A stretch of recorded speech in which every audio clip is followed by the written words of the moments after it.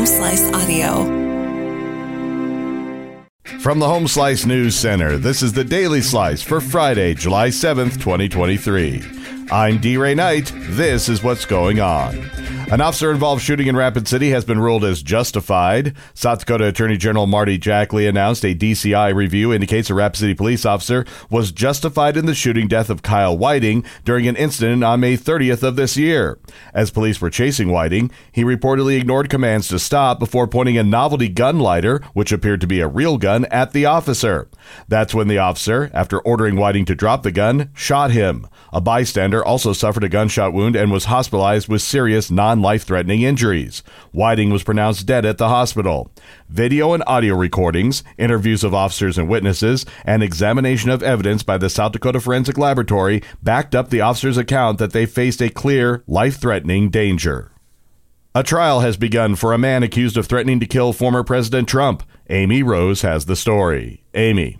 A jury trial started Wednesday for a Rapid City man accused of threatening to kill former President Donald Trump. Lucien Celestine is charged with a threat of felony terrorism for the incident that occurred in June of 2020. In mid-June of that year, Celestine attempted to purchase a sniper rifle online. The seller reported Celestine to authorities after Celestine tried to rush through the transaction and refused a background check. If convicted, Celestine could face up to 25 years in prison.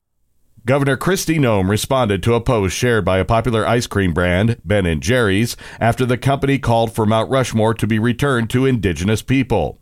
On July 4th, the company posted about the history of the land, its importance to the Lakota Sioux people, and broken treaties between the tribe and the federal government.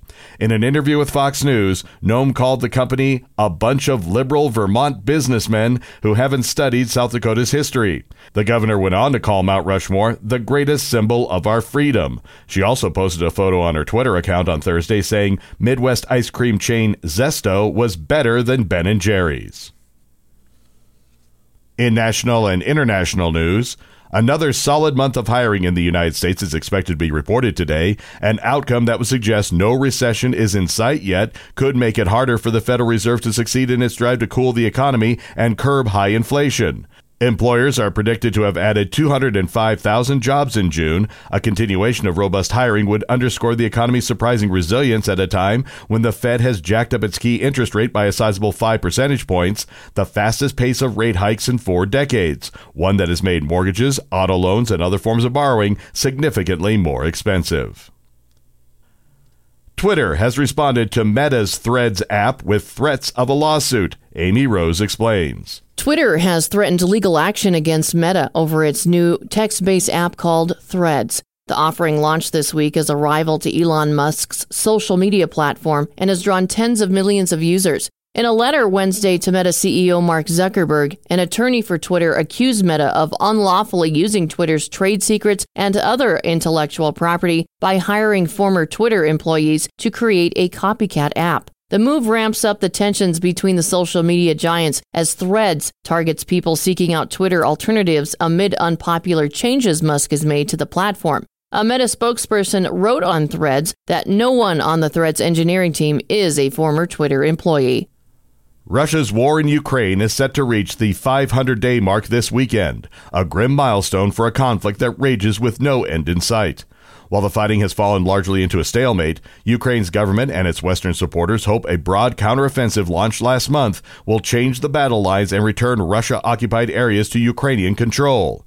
Peace talks are a long way off as both sides look to improve their hand, with Ukraine's forces trying to recapture as much territory as they can, and Russia intent on holding illegally annexed regions. Your weather forecast from the Home Slice Weather Center. Plenty of sunshine and a high of 75. Low tonight, 53. Saturday, a high of 70 and thunderstorms possible Saturday night. Sunday, sunshine and a high of 80. And that was your Daily Slice for Friday, July 7th, 2023. The Daily Slice is a production of Home Slice Media Group, hosted by D. Ray Knight with Amy Rose. Executive producer Mark Houston. Engineered by Chris Jacquez. I'm D. Ray Knight. Have a great weekend.